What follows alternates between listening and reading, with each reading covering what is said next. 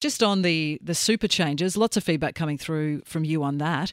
Jeff makes the point, I can't believe the support for Anthony Albanese's super changes. Can't people see that once this legislation is in place, Labor will wind down the threshold to affect the masses? Have we not learned from past Labor governments? Well, the Prime Minister was asked directly about that during the press conference, which has now wrapped up. He was asked to point-blank guarantee that he won't make changes to the superannuation of the rest of the population.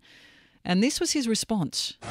There will be no changes this term. Even this change, what we are doing is pointing towards 2025.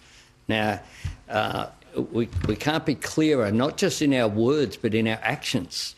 That's what counts. And we're being very clear here by our actions what we intend to do. Well, I disagree that it is very clear. There's always a sort of disclaimer in the words from the Prime Minister. During the election, he said it was not my intention to change super. So semantics on the word intention. And now he's saying there won't be any changes this term.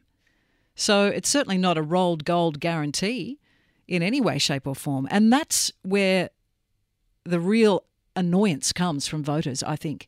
Because I think making changes to super balances of $3 million to ensure that the blowout in the budget to bring in and rein in the tax concessions for super for 80,000 Australians, I think it's a good move. But the fact that they're coming down on semantics and doing things they said they would never do, that's where the frustration lies.